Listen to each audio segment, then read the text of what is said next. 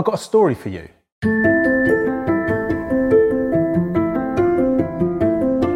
It's about a young boy called Liam who's just turned 7 years old, and he gets so excited when his cousin comes over to play. They're the same age, they like the same things, so they just play so well together. Now, a couple of hours before his cousin arrives, Liam spends time setting up all his toys. He's got his race cars out, he's got his action figures out, and when his cousin finally walks through that door, it's literally like go, go, go. There's no stopping them. They're racing each other, they're fighting the baddies together, they're imitating their favourite superheroes together. Like, it's a lot of fun. And this time, Liam's cousin has come with a new special move that he says that he learned at home. He says that it brings you extra firepower. So obviously Liam's interested. So his cousin shows him how you do it. He says that it's easy.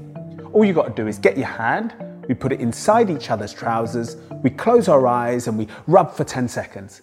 And the final part of the special move is that you must make sure it's kept a secret, otherwise it won't work. So Liam's obviously keen. I mean, who wouldn't want extra firepower, right? Now, a couple of years pass. Liam has now just turned 9 years old, but his cousin doesn't come round to play as often as he used to. But his younger sister is now of an age where she can get involved in the games. So Liam teaches her how to play superheroes, introduces her to the special move, and lets her know that it must be kept a secret, otherwise it won't work, and the game continues.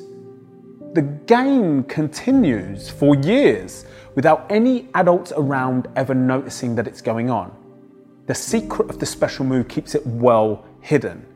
You've got 3 children there that are none the wiser. They don't really understand that this is a game that they shouldn't play. So, how do you feel about the situation that I've detailed here? Do you ever think about inappropriate touch being children on children? I wonder who taught Liam's cousin the special move in the first place.